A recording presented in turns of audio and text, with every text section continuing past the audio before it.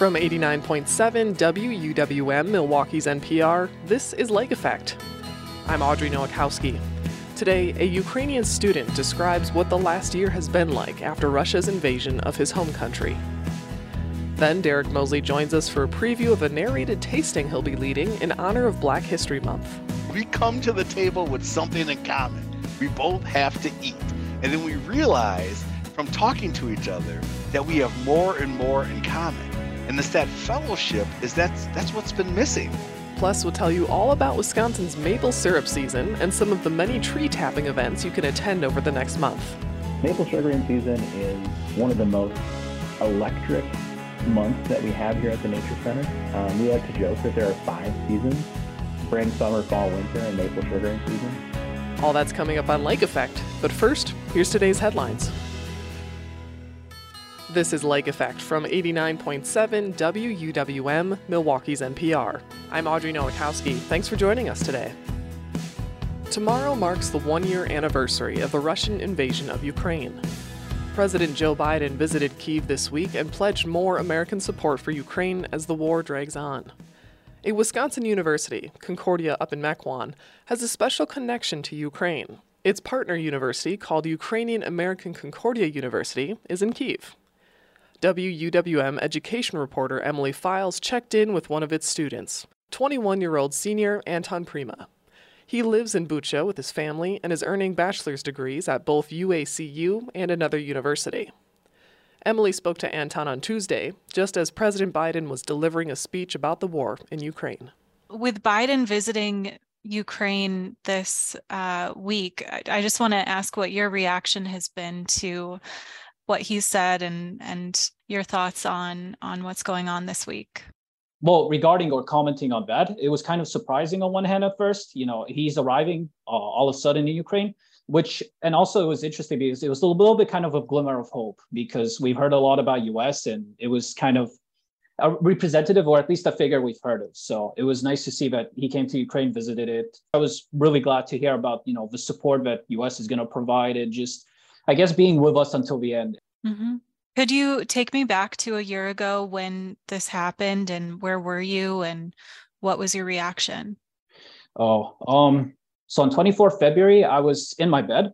I got woken up, I guess, at 4 a.m., approximately the first time by my mother, I think. And she's telling me that, wake up, we're being attacked. And at first, I kind of didn't believe, and I didn't understand what was going on. And so I decided to go back, maybe nap a little bit more. And then the second time I was woken up at 5 a.m. So my mother ran again and said, this is serious. You should come downstairs and take a look at the TV. And so I realized, okay, I'm going to wake up and then just go check out what's going on. And then we see on the TV, the live broadcast, and, this red banner at the bottom, it says alert, and the war has started. The invasion has started. Russia is here.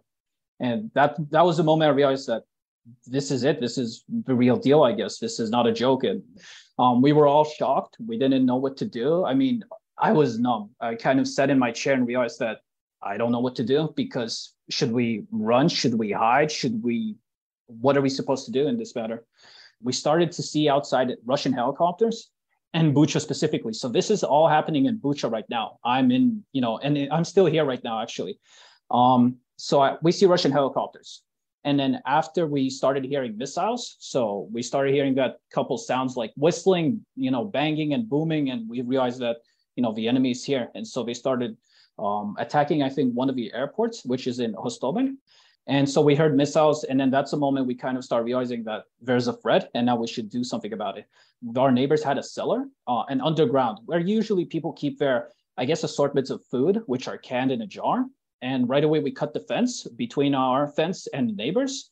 And for a couple of days, we started running back and forth from, into the cellar. So basically, when they stopped kind of bombing, or at least there wasn't any noise, we went back to our house just to take a nap. And as soon as we heard again noise, that's the moment we realized, we got to get back to the cellar. I think it was the third day or the fourth day. There was a little window. It was quiet, and we were kind of afraid of that moment. But then we also realized that maybe this is our time and chance to maybe get in our car and evacuate, because if we stayed there, we were afraid that we possibly could not survive. So we had this moment where we had like 20 minutes, I remember. We started grabbing everything we could. and we just evacuated out of there. And the issue was also that one of the neighbors notified us that the Kadyrivtsi, from Chechnya, were coming straight to Bucha. And we were afraid that, because of their history, they're very threatening. And we were worried that, this is a serious issue, which we should not neglect. And then we evacuated. We were traveling to Lviv. So that was the place we decided to evacuate as quickly as possible in one day, I guess. After we've evacuated, the next day, we decided I specifically, and then my father, we decided that we wanted to help and do volunteering. We also, with my father, for example, we carried a lot of humanitarian aid. It was, for example, medicine. A lot of times it was food. And I personally, for example, wrote a lot of letters to international organizations. So they provided maybe us some kind of various things. It could be medication as usual. It could be maybe food. And I was just helping the charity organization, the volunteering group, to, I guess, gather all the resources to, help our men that are right now on the front lines. And so this was you, your brother, your dad, and who else was in your family at the time? And my mother. So that was 4 of us, our whole family. Yeah. We also had another dog. It's a Chihuahua. Yeah. So we also grabbed her, put her in the vehicle, and drove off. So then you were volunteering in Lviv, and what happened after that? Yeah. So I went back to Kiev. We were there for a certain time because I'll tell you the truth. So after we came back to Kiev, I had difficulty kind of adjusting and going back to Bucha because it was just mentally taxing. I just couldn't bear myself to go back there. It was frightening. And it's just, you have this paranoia and it's just difficult, right? So after a traumatic experience, you kind of don't want to go back there. When did you move back from Kiev to Bucha? Approximately September or October. I guess September. I was already in Bucha. So I came back. And also the reason why we came back to Bucha was because our house kind of got a little bit, I guess it faced some collateral damages from all the missiles, because one of the missiles actually hit our neighbor's a backyard, basically. So near his pool, it hit. And so the issue is that his doors and all of his windows kind of fell inside the house. They cracked open, right? So there were a lot of damages. And our house has a couple shrapnels. So there are holes inside. Right now I'm sitting in a room and we have a wardrobe, and there's just these large holes that went through the wardrobe specifically. And so we had to repair the damages and then clean up the house. So many people have fled Ukraine to Poland and other places in Europe and even the United States. What was that decision like for your family to stay or go? I mean, at the moment, it's difficult, right? So one thing that's the issue for us, as you know, we have this thing called the martial law. And the one kind of the main point about the martial law is that men from 18 to 60 years old are prohibited to leave the country. And so one of the things is that our family cannot leave because we are all adults at the moment. So we're staying here. Does that mean that you, your brother, and your dad could possibly be drafted, be called up to serve in the military? Absolutely, yeah. We could be drafted easily. So at any moment, I guess. How do you feel about that? It's difficult to say. I mean, it's our moral obligation, I think, that we do have to kind of protect. I mean, we are being attacked, and it's in hopes that we will protect our future generations also. So that's one thing. And of course, it could be maybe frightening or everything else, but we just don't think about that at the moment. So it's difficult to say. Bucha was the site of a really horrible massacre by the Russian forces. Your family left before that happened, right? But yeah, what kind of impact has that had? Yeah, so after I left, I saw it also on the news. So we luckily were able to, I guess, avoid that moment. But the thing about it is we still heard from our neighbors, and one of our neighbors told a story. It's a husband and a wife.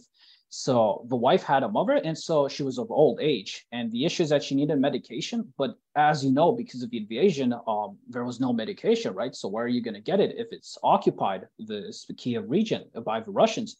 And so she was getting more ill from time to time. And this resulted in the fact that she passed, but they couldn't bury her in the cemetery because it was occupied by the Russians. So what they did was they had to bury her for a certain period of time in their backyard. They later, after everything has, I guess, finished, and the Ukrainian forces were luckily able to deoccupy the Bucha area. They were able to, I guess, rebury her, let's say it that way, in an official cemetery. So that's one of the stories I heard, and it's heartbreaking and it's horrible. It was good that your family left when you did. Yeah, but I guess it was some kind of, not even, I don't know, maybe a blessing, maybe some prayer or a hope, but it was just, I don't know what happened, but we just saw that window and it was just a 20-30 minute window. And I don't understand how that occurred, but luckily my brother was there to push me. And then I was with my brother able to push our family to make a decision. How has your education been affected over the past year? Well, because the COVID-19 pandemic, we were all online at the moment. So even before the war started, but then when the war kind of started, you have to understand that everyone is kind of confused and no one knows what to do at the moment because everyone is protecting themselves, trying to survive. And so the decision that some universities made, for example, in my National Physical University Education of Sports of Ukraine, they decided to postpone at least for 1 month to let all the students kind of, get safety or at least receive safety or just settle in. But my other university, for example, which I study, which is UACU, right? After, I guess, a couple of weeks, they decided so they gave us a form that was very different. It wasn't online even, it was distance. And so we didn't have to attend classes. We just had assignments, which weren't, sometimes they were easy or sometimes they were a little bit intermediate, but they tried to ease the education so we wouldn't be stressed out. So that's one thing I'm also thankful for. So they gave us a time because they knew this was difficult for us. And especially you have to understand, right? Everyone is moving back and forth and no one knows what to do, right? And you're not thinking about, oh, should I submit this assignment by the deadline? You're thinking of, I got to survive. So you didn't take any breaks from school. You've continued to study at both universities? Yeah, I decided to keep on proceeding. We have to understand when I arrived to Lviv, you're a little bit kind of mentally broken down in certain aspects. It's just difficult to think and it's just difficult to analyze everything because there's just so much information, so many things happening. But then you kind of ease into the educational process and it just helps you to forget a lot about the moments which you would think about all day long. So it actually kind of lets you subconsciously not think about even the trauma you went through to a certain degree, right? So because you're thinking of other things. Are there internet outages, power outages that you have to deal with now that you didn't have to deal with before, or other things that make it hard to continue the education? Oh, that's an interesting question. When the Russian missile attacks started beginning intensively, or at least really intense in Kiev, for example, you've heard about it, approximately in September. That's when the issues with power outages began, right? Because they couldn't supply everyone. And so when we had these large power outages, at first we were kind of thinking, okay, how do I time manage? That was one thing I learned. It was, for example, if I didn't have electricity, I would work, for example, do all my assignments as much as I could on my laptop because I had a certain amount of, battery life, right? And then when we had electricity, we do other things. For example, cook, clean, or maybe just something else, which was more prioritized because you had electricity. We had a generator. We bought a generator. So that was really important. It could fuel all our gadgets, for example, maybe fuel other devices, which would discharge. Then we bought an addition, which was a car battery. We had jumper cables. And this is important because we needed Wi-Fi, for example, right, for a stable connection a lot of times. And we had optical fiber cable or fiberglass cable. And so with the use of a car battery, we would basically give power to our Wi-Fi router. And yeah, it's difficult. It was at first difficult, but we learned to adapt. That's the thing that I guess people should maybe just understand, that you need to adapt to conditions. So what is day-to-day life like for you now? It has become better in the essence that we have more electricity now. So that's one thing, maybe a little bit less stressful because we kind of started learning how to deal with a lot of issues, or at least cope with. And just one thing I do need to say is that I guess without my family, it would be so much difficult. Mm-hmm. Is your family still going to your neighbor's house when you need to take shelter underground? Well, when it was So since February 24th, yeah, we did that, but kind of now we've started doing it less and less. It's just because we're staying in our house and we feel safe in our house at the moment. So we stopped doing that at the moment currently.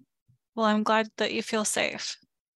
Yeah, we're feeling safe at now, and I guess that's what we cherish it. And a good sleep also, because I've never thought about it, but having a good sleep is just it's I don't know, it's even a privilege sometimes, it feels like.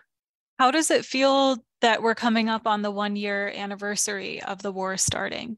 I mean, it just feels traumatic, right? Because a lot of lives have been lost at the moment, and it's just difficult thinking about that, right? It's not like a positive anniversary. It's more of just like a reminder that this is happening, and also like I do want to think, and it's just really important that people, for example, the soldiers who are on the front lines, like they're protecting us and they're giving me an opportunity to study, receive education, and just stay safe and feel safe. So they're putting their lives at risk, and this is important. So I'm very thankful for them also. Is the future something that you allow yourself to think about, or do you just try to stay in the present moment? As a 21-year-old who I'm sure you had ideas of what you wanted to do as an adult, and now that's probably changed because of the circumstances. Yeah, absolutely. The lesson I've learned is that it's hard to plan for even tomorrow, because you don't know what's going to happen, right? You don't know what's going to happen tomorrow, specifically with the war happening, which is, again, real. So at the moment, after this lesson, I'm living in the present as much as possible. And I'm sometimes planning, of course. You can't just say or neglect that, no, I'm not thinking about my future, but, just sometimes going back and forth is a healthy dose of both, I'd say. So I stay in the present because we need to think about what's happening right now. But for the future also, like I'm, for example, thinking about masters, right? So where do I want to go? Or what am I going to do? What am I going to study specifically? So, but just not too ahead. I guess that's what I would say. Anton Prima is a student at Ukrainian American Concordia University, which is affiliated with Concordia University in Mequon. Prima spoke to WUWM's education reporter Emily Files from his home in Bucha, near Kyiv. Do you know you can listen to Lake Effect as a podcast? Just search for Lake Effect wherever you listen to your podcast to download and hear us on demand. You can also follow WUWM on Instagram, where you'll find videos and pictures from news stories and Lake Effect interviews. Nothing goes together like maple syrup and pancakes. But what about pancakes and pickles? There's also a River Edge tradition that I hope that everyone who comes out has the ability to take part in, and that is to try some pickle slices on your pancakes. Did you say sliced pickles? Yeah, you get a chance to try some dill pickle slices, and it actually is a pretty good combination. It doesn't sound like it would be, but it is. We'll tell you about a chance to try out the pancake pickle delicacy in about 15 minutes in our Wandering Wisconsin series. But first, Derek Mosley joins me to share some of the rich history of African American food culture. That's coming up next on Lake Effect on 89.7 WUWM, Milwaukee's NPR.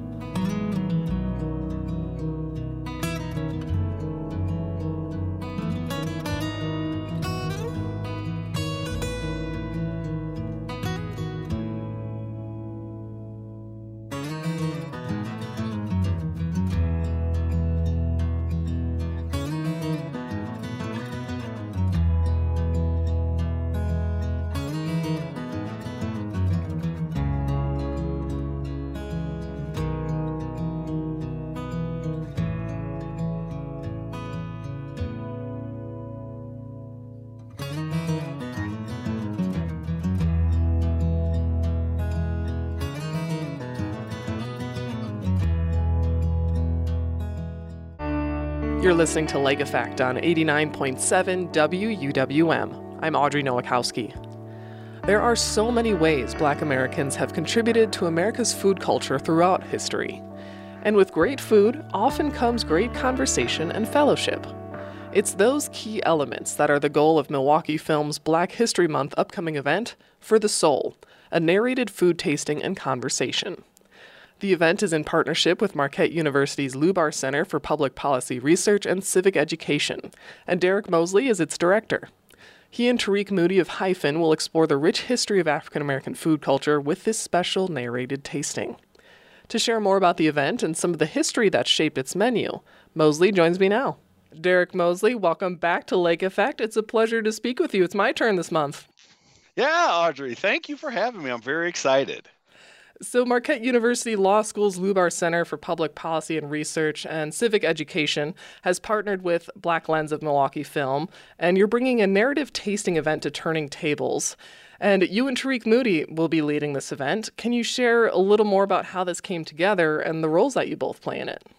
Yeah, sure. So just to start, it all came together because this was part of the programming out of the Lubar Center at Marquette Law School. So our goal is try to get people together to talk, to listen, and to fellowship with each other. And we thought it's Black History Month, it'd be a great idea to bring people together over food because we all need to eat and just eat and talk, meet some new people. So we're going to have people sitting in places where they don't know the people so we can get to engage with each other, which is missing in today's society.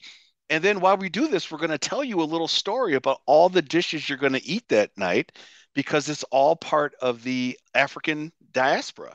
And so we're going to pull it all together and show why it became part of American cuisine. So I'm really excited. In fact, my stomach just growled. I don't know if you heard it, but my stomach just growled. I'm so excited. Well, it's certainly a very mouthwatering thing to look forward to. And another important thing I want to note is that the event is taking place at Turning Tables, which is at Turner Hall, and all the dishes will also be prepared by African American chefs. Yes, it's two things to remember about that. One is that Turning Tables is also owned by an African American female. So the venue's owned by an African American. We have 4 African American chefs. We have representatives from Daddy's Soul Food Grill. We have representatives from Heaven's Table Barbecue. We have Jervis, Mr. Barbecue himself, is also going to be taking part in it. And we also took into consideration our vegan brothers and sisters. And so Vegan Soul will be providing all the other dishes, but providing a vegan form so that everybody can take part in this. You and Tariq Moody are leading the narrative aspect of this event. So with so many dishes and stories to explore, how did you want to curate the arc of the meal and the stories that you share? You know, did it start with the stories or the dish for you? You know how it really started? It started, so Tariq and I were both James Beard judges last year. And so that's how it all started. We were just talked about it'd be great to have an event where we could talk about the contributions of African Americans to American cuisine. And we just kept talking about it. And at that time, I was a judge. And so it was just going to be something we were going to do on our own. And then when I took the job over at Marquette Law School, it changed the whole dynamic. It just got fast forward into high gear. And we're both ready. We're both big fans of food. We're both big fans of Black history. And so it all comes together. It's sort of like the best of both worlds, right? Food and history. For me, I couldn't get any better than that. Can you share a little bit more about your experience being a judge for the James Beard competition? And, you know, we see that on the outside as like, that's the best of the best. This is elite culinary, cooking, awards, all that stuff. But taking that mindset into a public event and how to inform that. Yeah. So, what's really interesting is that oftentimes the James Beard is like the rest of society, right? We've gone through this phase where marginalized communities weren't really represented in all of these competitions, right? So best chef, best restaurant, things like of that nature, you didn't see them a lot being represented. And James Beard, like many corporations, has now focused their attention to trying to become more inclusive and making sure that all forms of food are brought up to the spectrum of being fine dining or good dining. And so that's what started all of it. It's just that we have so many amazing restaurants here in the city, Black owned, who are doing great things, and everybody eats what we're gonna have on Sunday. Everybody eats it, and just to know the history behind it just changes everything. And there's some, I could just tell you one of my favorite foods ever, and we're gonna have it, is macaroni and cheese. Absolutely love it. But very few people know that it was introduced to the American cuisine by an enslaved African named James Hemings. James Hemings was actually the older brother of Sally Hemings.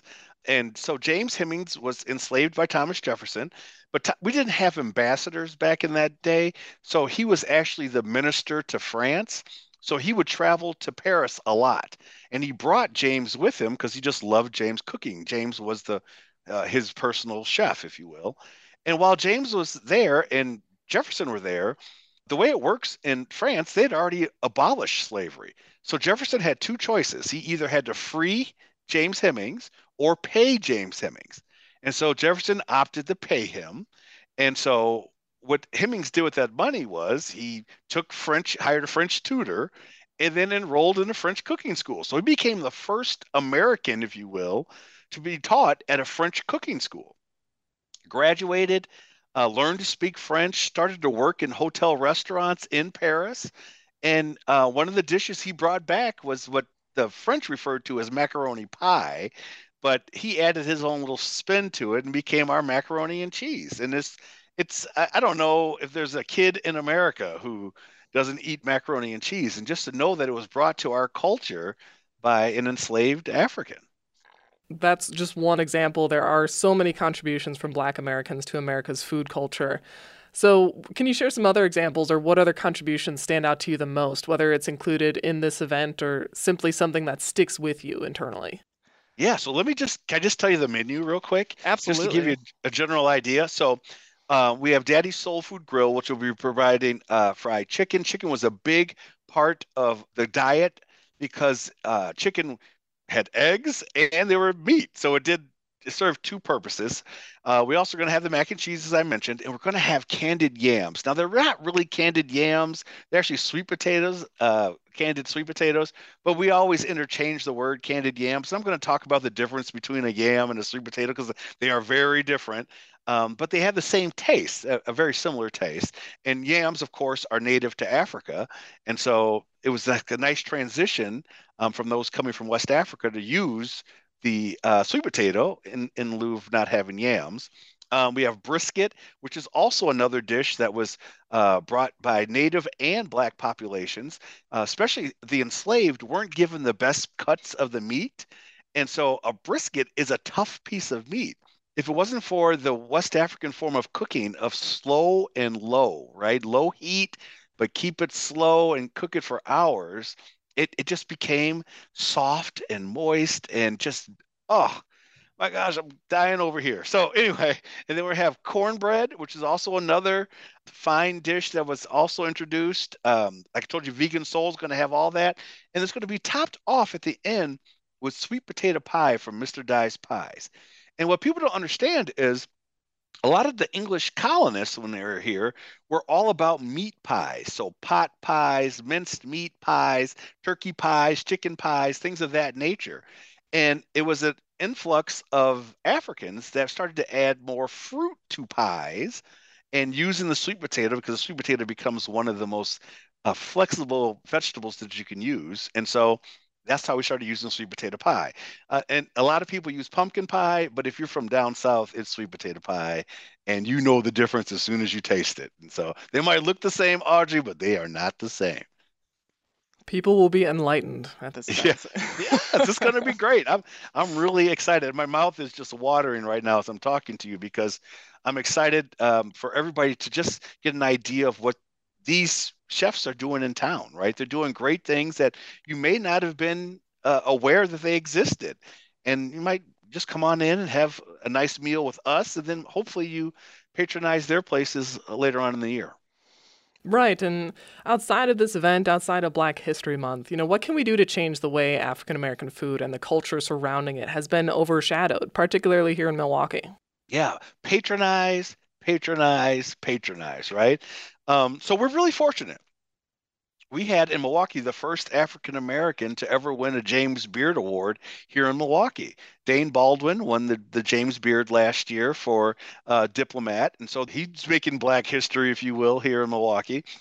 And so that's the way we have to do it is people have to patronize. So whether it's African, whether it's Jamaican, whether it's soul food.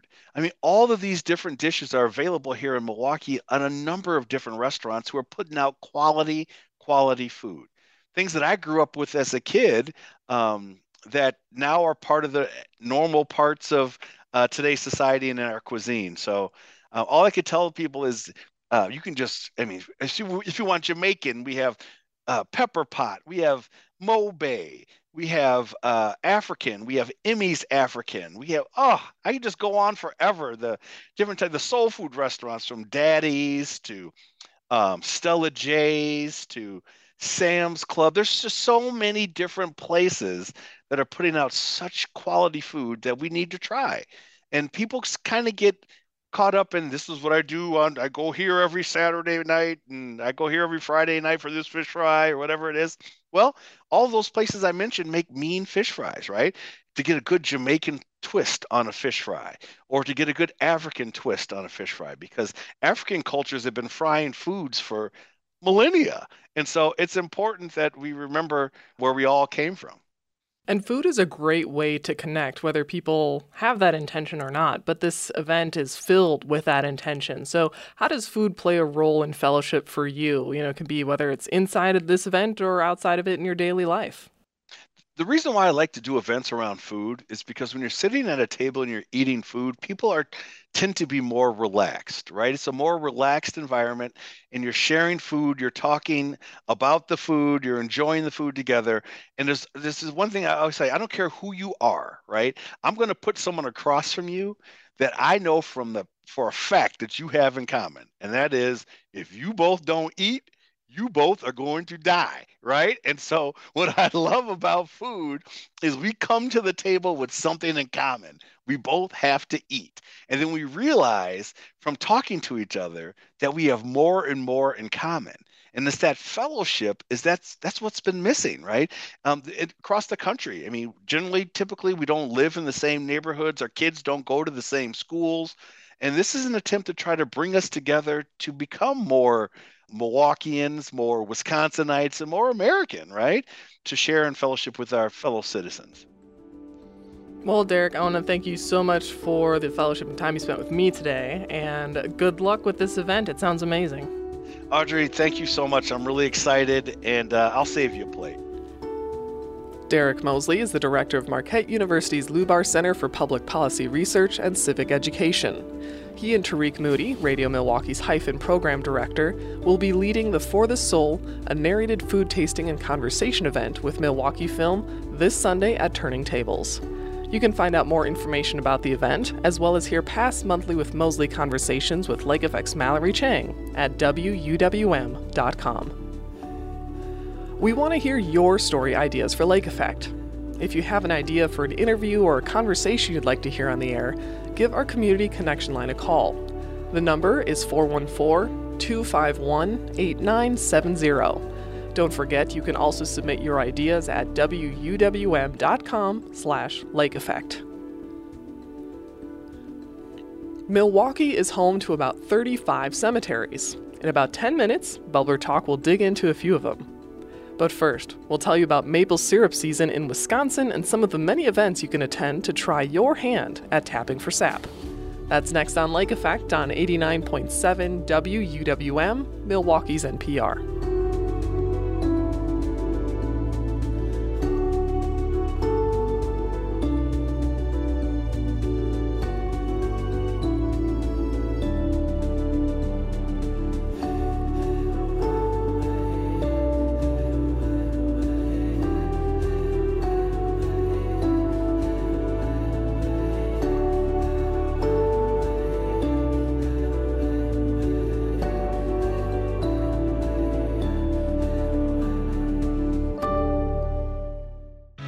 This is Lake Effect on 89.7 WUWM. I'm Audrey Nowakowski. Wisconsin is home to 50 state parks, more than 40 historic landmarks, and of course, lots of good beer and cheese. With so many unexpected adventures and places to discover, why not plan your next vacation right here in our home state? We've teamed up with Travel Wisconsin for a monthly conversation where we bring you suggestions for great places to visit throughout the state. This month, we're talking about maple syrup season, which is just about to reach its peak in Wisconsin. There are tree tapping and maple syrup eating events happening all over the state. The River Edge Nature Center is just one place hosting events over the next few weeks. Jeff Kierzik is the director of education there. He, along with Travel Wisconsin's Amanda Weibel, joined WUWM's Becky Mortensen to talk about maple syrup season. Today we're talking about maple syrup season, or maple sugarin season, as you call it at the River Edge Nature Center. So, Jeff, to start, can you share what this process is like? Absolutely. So maple sugarin season is one of the most electric months that we have here at the Nature Center. We like to joke that there are 5 seasons: spring, summer, fall, winter, and maple sugarin season. In order for us to make maple syrup or maple sugar, we need to get a lot of sap. Sap begins flowing through trees when there are above freezing temperatures during the day and below freezing temperatures at night. In Wisconsin, that typically happens in late February through March. At River Edge, we tap about 400 maple trees by drilling a hole in the tree, tapping a spile into the hole, and just letting the sap drip out into a bucket or a bag that hangs from the tree. When we get enough sap, we use a wood-fired evaporator to boil off the water in the sap until we get to just the right density and consistency for syrup. In general, it takes about 40 gallons of sap to produce about 1 gallon of syrup. So you all are making the maple syrup right there at the Nature Center. Yes, we are. We have a Sugarbush house, and our evaporator lives in the Sugarbush house. So all of the sap that we get, which usually is thousands of gallons, heads over to the Sugarbush house where we boil it down and have the ability to produce our own maple syrup. Amanda, Wisconsin ranks 4th in the country for maple syrup production. How does maple syrup season impact the state's broader agro-tourism outlook? Maple syrup season is one of the reasons that Wisconsin has amazing agritourism opportunities all year round. I think a lot of people think about those opportunities in summer and fall, maybe berry picking, or you've gone to a breakfast on the farm during June dairy month, or had a handmade pizza made with local ingredients on the farm in the summer. In the fall, of course, our pumpkin patches, apple orchards, cranberry marshes are popular. But what makes maple syrup season particularly unique and extra sweet is the timing. It's a springtime activity, and a lot of farmers are just getting ready to start their growing season, but maple syrup production is in full swing. So it's a great way to get hands-on, to learn about our agricultural heritage, and celebrate the many different foods that Wisconsin produces. And Jeff, you've got tons of stuff planned over the next month while we're kind of in the peak of maple syrup season. So tell me about some of the things going on at the River Edge Nature Center. The month of March is pretty much all maple sugaring all the time. So we kick off our maple sugaring season with our family tapping event. That's on Saturday, February 25th. In the morning from 9:30 to 11:30, adults are welcome to join us to learn all about the maple sugaring process in our Sap to Syrup program.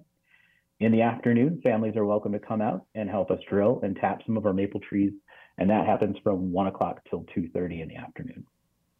On March 3rd and 4th, we have our maple syrup supper, which is open to our members, and you can be invited by a member as well, which includes a maple feast of savory and sweet dishes. We also have a lantern-lit hike along our trail. On March 18th, we have our Maple Sugaring Festival. Everybody's welcome to come out and participate in some tree tapping, take part in some arts and crafts stations. There'll be live music. And if the weather is nice, we're going to have tree climbing, so you can climb some of the maple trees while people are tapping them. To wrap up the day, everyone gets a chance to try some pancakes with some of our maple syrup. And there's also a River Edge tradition that I hope that everyone who comes out has the ability to take part in, and that is to try some pickle slices on your pancakes. Did you say sliced pickles? Yeah, you get a chance to try some dill pickle slices, and it actually is a pretty good combination. It doesn't sound like it would be, but it is. It's a nice little tradition that we've had going for quite a while. And then to wrap up our maple sugaring season, we have our pancake breakfast, and that is on Saturday, April 1st and Sunday, April 2nd. This is your chance to have an all-you-can-eat pancake breakfast. You'd have the ability to eat some of our pure maple syrup with some pickles. The really cool thing about the breakfast is you get a chance to eat your maple syrup out in the maple trees. That sounds beautiful. I love pickles and I love pancakes. I'd never thought about eating them together, but worth trying, it sounds like. It definitely feels like a weird combo, but I promise you it's worth trying it at least one time. I'm very interested now, very intrigued. What about the rest of the maple syrup that doesn't go to one of these events where people have a chance to try? What happens to the rest of the maple syrup that you make there at River Edge? So all the rest of our syrup ends up being bottled and sold in our gift shop. So you are welcome to stop by our gift shop and get some of our River Edge branded maple syrup. There are sugar maple trees all over the state. So, Amanda, if people are interested in taking part in more events like these, what else is going on in Wisconsin for maple syrup season? You're absolutely right, Becky. Well, the events that Jeff just mentioned at River Edge Nature Center sound amazing. If you can't make it, there are festivals and events to celebrate maple syrup throughout the state. So Ledgeview Nature Center is another option. They are located in Chilton, which is about halfway between Milwaukee and Green Bay, and they have the Maple Syrup Sunday Festival on March 19th. It will have sugar bush tours every half hour, demonstrations on tapping a tree and boiling the sap, and of course a pancake breakfast. And if you're in northwestern Wisconsin, Glenna Farms near Amory is hosting its Maple Fest on Saturday, March 25th and Sunday, March 26th. So they lead sap to syrup tours to the farm, along with free pancakes, horse-drawn hay rides, and more. And the 10th annual Maple Fest is happening in Medford in April. This festival is put on by the local Taylor County Lions Club, and it's a celebration of everything maple. They have a judged food contest for maple-flavored dishes, a craft show that highlights products made from maple wood. They also have Sugar Shack tours, chainsaw sculpture demonstrations, and lots of other activities. And it's taking place on Saturday, April 29th. The River Edge Nature Center is only about a half hour from Milwaukee, but if people are making a full trip out of their maple syrup adventures over the next month, where are a few places they could check out to stay? There are a couple of really fun boutique lodging options that are just minutes away from River Edge. The Welcome Home Bed and Breakfast is a really quaint setting. It would be great for couples. It's right down the road from River Edge on the edge of the village of Newburgh. And the B&B offers 2 spacious guest rooms. They're full of charm. The house was also constructed specifically to be wheelchair friendly, and the rooms have these subtle features to help meet the needs of people with all abilities. So I love that. But if you're traveling with a larger party size, another option to consider in the area is a Bloom Farm. This is a gorgeous property. It's surrounded by towering pine trees, located just outside of Saukville. And it's a really large modern house for rent. The house has 6 bedrooms and sleeps up to 16 people. They host some different weddings and events throughout the year, so check their schedule. But no matter what season you want to head to River Edge to explore, it's a great place to check out. And if people are just headed to River Edge for the day to check out one of these events that Jeff has shared with us, where are some places they could stop nearby or maybe on their way home to grab a bite to eat? Well, if you're heading to River Edge from the Milwaukee Metro, you'll likely be passing near Port Washington or West Bend, and they both have some great dining options. The Norbert is a tapas bar and restaurant right in downtown West Bend, and they have this classic urban storefront look on the outside and a classy yet casual feel on the inside. And if you like mixing and matching small plates and large plates and appetizers to share with your party, it's a really, really fun place to stop. If your route takes you past Port Washington, definitely pull over at Fork and Tap. They take classic American pub food to the next level. And I didn't realize this, but we were talking about pairing your pickles with your pancakes. So they have a great sandwich for pickle lovers that features dill pickle aioli, sliced dill pickles, crispy jalapenos, and crumbled croutons, all on top of their signature pulled rotisserie chicken. So that will be fun if you have enjoyed your pickle and pancake fix earlier in the day. Jeff, why would you recommend people make a trip to the River Edge Nature Center during maple syrup season? River Edge is a wonderful place for people to come and connect with nature. Our maple sugaring programs give people the opportunity to come out and explore some spaces in a way that we don't typically use them in the rest of the year. Our maple sugaring season it is a great reason to come here, but we also have other events and programs that happen throughout the year for people of all ages. If you're interested in any of the other things that are going on, people can head over to our website, which is just riveredge.us. Well, Jeff and Amanda, thank you so much for being here for another Wandering Wisconsin on Lake Effect. Thank you. Jeff Kierzek is the Director of Education at River Edge Nature Center. Amanda Weibel is a Communications Officer for Travel Wisconsin. They both spoke with Lake Effect's Becky Mortensen for our Wandering Wisconsin series. You can find past conversations about places to visit at wuwm.com. There's a building in Janesville that was once a stop on the Underground Railroad, and some of the most influential blues musicians were once flocking to Grafton to record music. Next week, Amanda will share some Wisconsin Black History sites to visit as we near the end of Black History Month. Bubbler Talk, quenching Milwaukee's thirst for knowledge. I'm WUWM's Eddie Morales. Today, we're exploring some lesser-known Milwaukee area cemeteries. Bubbler Talk listener Jane Savage often walks with her son and dog through the adjoining St. Adalbert and Holy Trinity cemeteries near Wilson Park. The unique gravestones and elaborate monuments there have piqued her curiosity. There's been a couple things that have stuck out to me, and I just wondered what the history was. Savage walks to a large, eye-catching monument. I think it's copper because it's patinaed, and there's an old woman looking at a crucifix, and her hands are folded in prayer. I don't think she was a nun, but who was she? What's her story? Mary Teal is the director of cemeteries at the Archdiocese of Milwaukee. I turned to her for answers. Teal says the monument depicts St. Helen. She was the mother of Constantine, the emperor, and St. Helen converted to Christianity, and she built many churches throughout Rome and in the Holy Land. And in art, she's often depicted as an empress holding a cross. Savage points to buildings on the cemetery grounds, including one with boarded windows. Oh, I'm also interested in these buildings. There's this one and this one over here. Obviously they were used at some point, but I'm not quite sure what for. According to Teal, the boarded up building is the Conrad Chapel, which was used in the 1800s for committal services.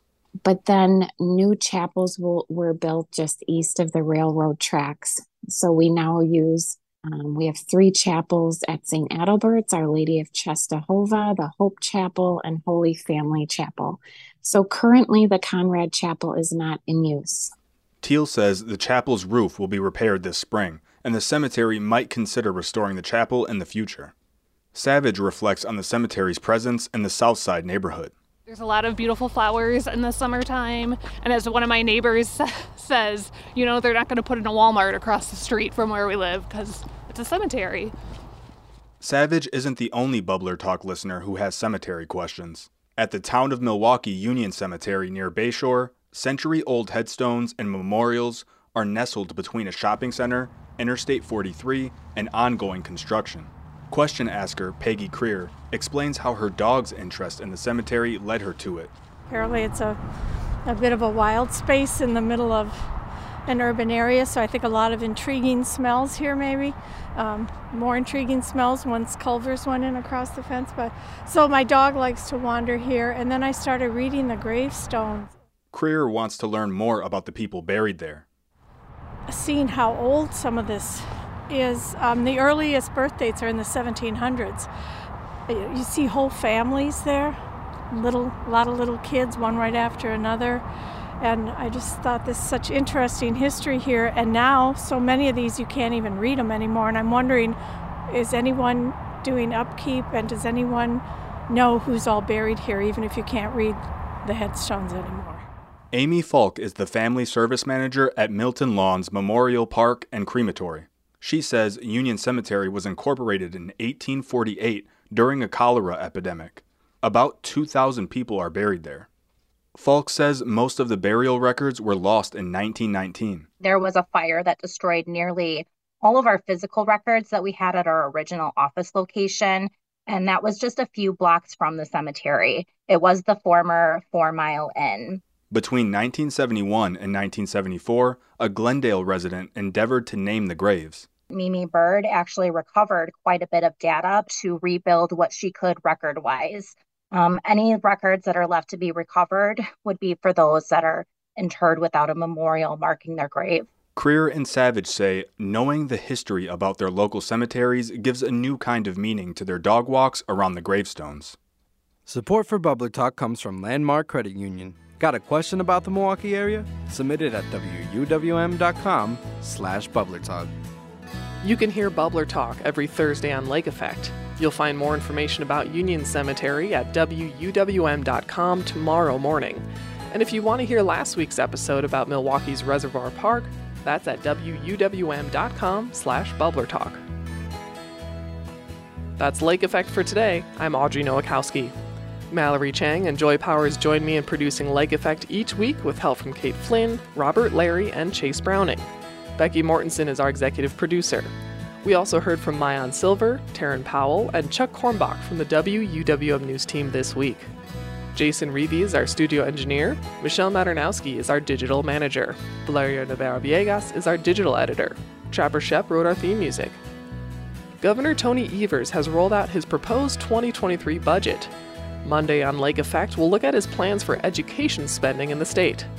Plus, the Wisconsin DNR has revealed a plan that would change how they do wolf management in the state. 2 scientists weigh in on the plan Monday. Were you listening to Lake Effect this past Monday? Well, if not, then you missed my conversation with astrophysicist Neil deGrasse Tyson. We talked about everything from his favorite stargazing memory to what dream job he would have if he couldn't do science. His answer might surprise you. You can hear that conversation at WUWM.com. If you've missed any of the shows or conversations this week, you can find them all at WUWM.com. If you'd like to take the show on the go, you can download the Lake Effect podcast wherever you get your podcasts. Thank you so much for joining us today, right here on listener-supported 89.7 WUWM, Milwaukee's NPR.